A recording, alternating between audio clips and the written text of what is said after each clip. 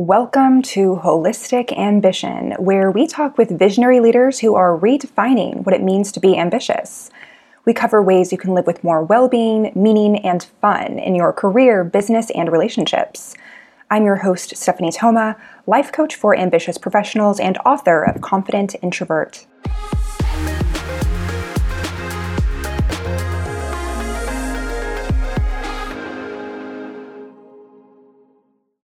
Welcome to Holistic Ambition, where we talk with visionary leaders who are redefining what it means to be ambitious.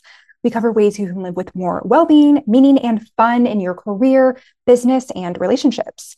I'm your host, Stephanie Thoma, life coach for ambitious professionals and author of Confident Introvert. So perhaps you have met someone who speaks kind of like a robot in a monotone. Maybe you are that person. So the question is this something that some people are born as, or is it a learned behavior? So it's possible due to various, mental illnesses, being not neurotypical, that perhaps that's just kind of the way that someone is and shows up in the world. However, it can also be a sort of trauma response. So I'll be speaking to the latter type of experience. So for example, let's see, I can share an example of a client who had this awareness that during particularly stressful work events, he was speaking in a robotic monotone. And he knew this is not helping him connect with people. This is actually acting as a barrier to getting outcomes and actually connecting on a really human level with his colleagues and superiors. And basically, having the awareness is the first step. And in a little bit, I'm going to go into how to overcome this. But, there can be, we kind of dove into why. Like, okay, so you've observed this behavior. It happens in this particular context. Why is that? And we were able to trace back an event that happened earlier in career where this person said the wrong thing and was really reprimanded for it. And they said the wrong thing when they were seemingly being themselves, just super comfortable, speaking a little bit off the cuff. And there were repercussions for that. And, in a personal context, let's say interpersonally, I can even speak to an example of not even having an awareness. When I was in my early teens, there was someone in my life who I didn't really feel emotionally safe with. And they brought up to me, hey, you're speaking kind of like a robot. And it wasn't until later on in my adult life that I realized, well, as you can tell, I am quite animated, but the reason why that was tucked away, why that was stifled, was a protective mechanism.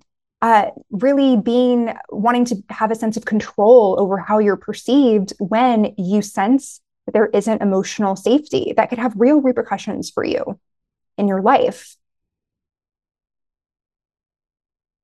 So the idea here is that, let's say at one point in time, you spoke your truth and you were made wrong. You said something and you were completely freely expressed, maybe not even thinking that much about it, and you were penalized for it. So you tell yourself, I'll never show that side of me again. I'm going to keep myself safe. It's wrong.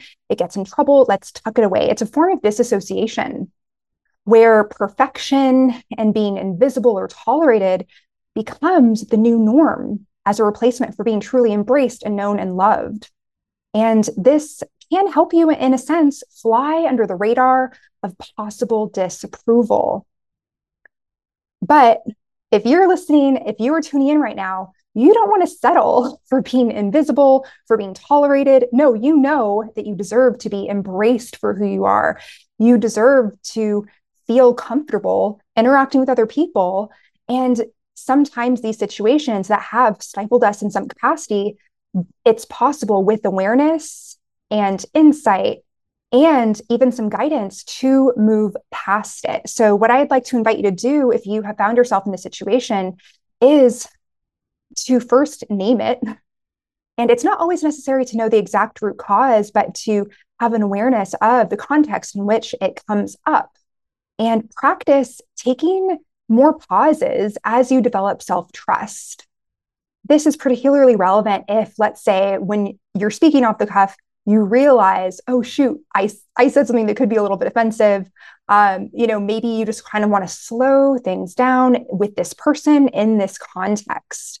And ideally, you also want to ensure that you are actively spending your time with people and allowing them to get to know you and embrace you and have grace with you if you ever do misstep, because we are humans, we are imperfect, right? So I'd like to introduce you to 3 mindset reframes that can come in handy in these scenarios.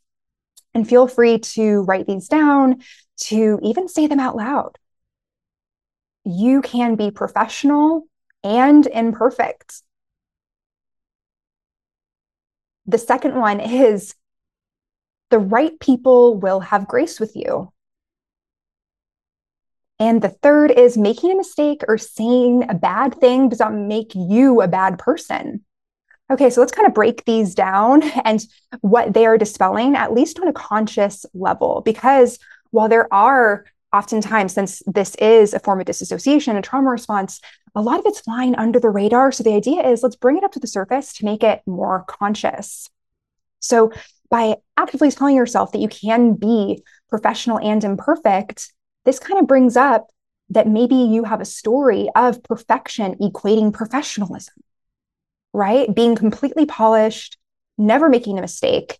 And then you get to get ahead professionally. Then you are rewarded financially, whatever it may be. That's a false narrative.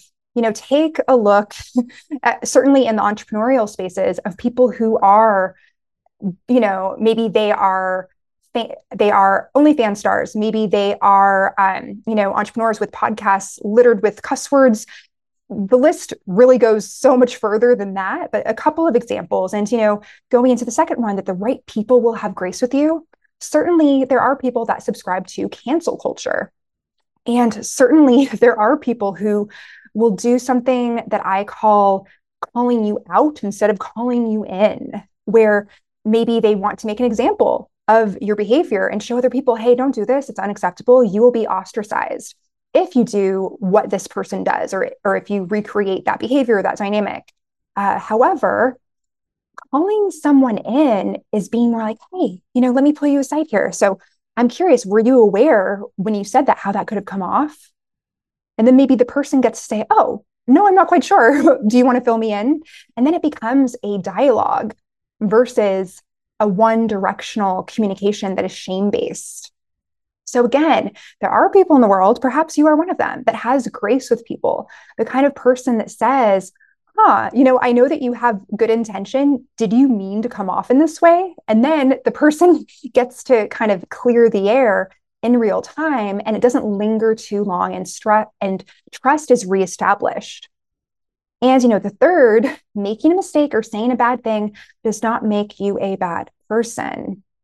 So this goes back into shame-based feelings that can arise, equating poor behavior with a poor personality, where it's really incorrectly internalizing behaviors, where it's pretty classic, at least in modern day child psychology. It's important when reprimanding, let's say, a child, for example, or even in a dynamic that is not totally, on the same level. Let's say that there's a superior and a subordinate in some sort of professional capacity, being able to say, hey, so, that behavior wasn't ideal. Here's why. Or in, children's terms, you want to say, hey, that behavior wasn't very nice, not you're not very nice, right? So, but sometimes people don't know these nuances. There's a level of emotional intelligence that some people study, some people practice, others don't. So if you happen to be around people that don't practice that level of emotional, social intelligence, then you get to tell yourself this, that just because you're imperfect, like every human out there, and maybe you said something that was inappropriate and you didn't even realize it, or maybe you did realize it right away, that you're not a bad person. It doesn't define you. So there's plenty more depth that we could go into here, and just know that I am happy to be there for you in some capacity. There are a variety of links below if you would like to check out different ways that I can support you, that we can connect. And yeah, just a gentle reminder to have grace with yourself, allow yourself to express, maybe even getting comfortable in solitude.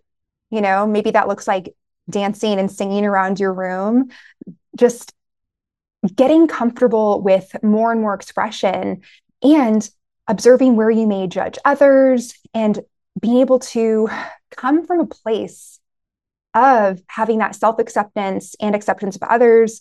Then it almost resonates so much less when other people may make stark judgments on you, and thus you get to be more human and less robotic.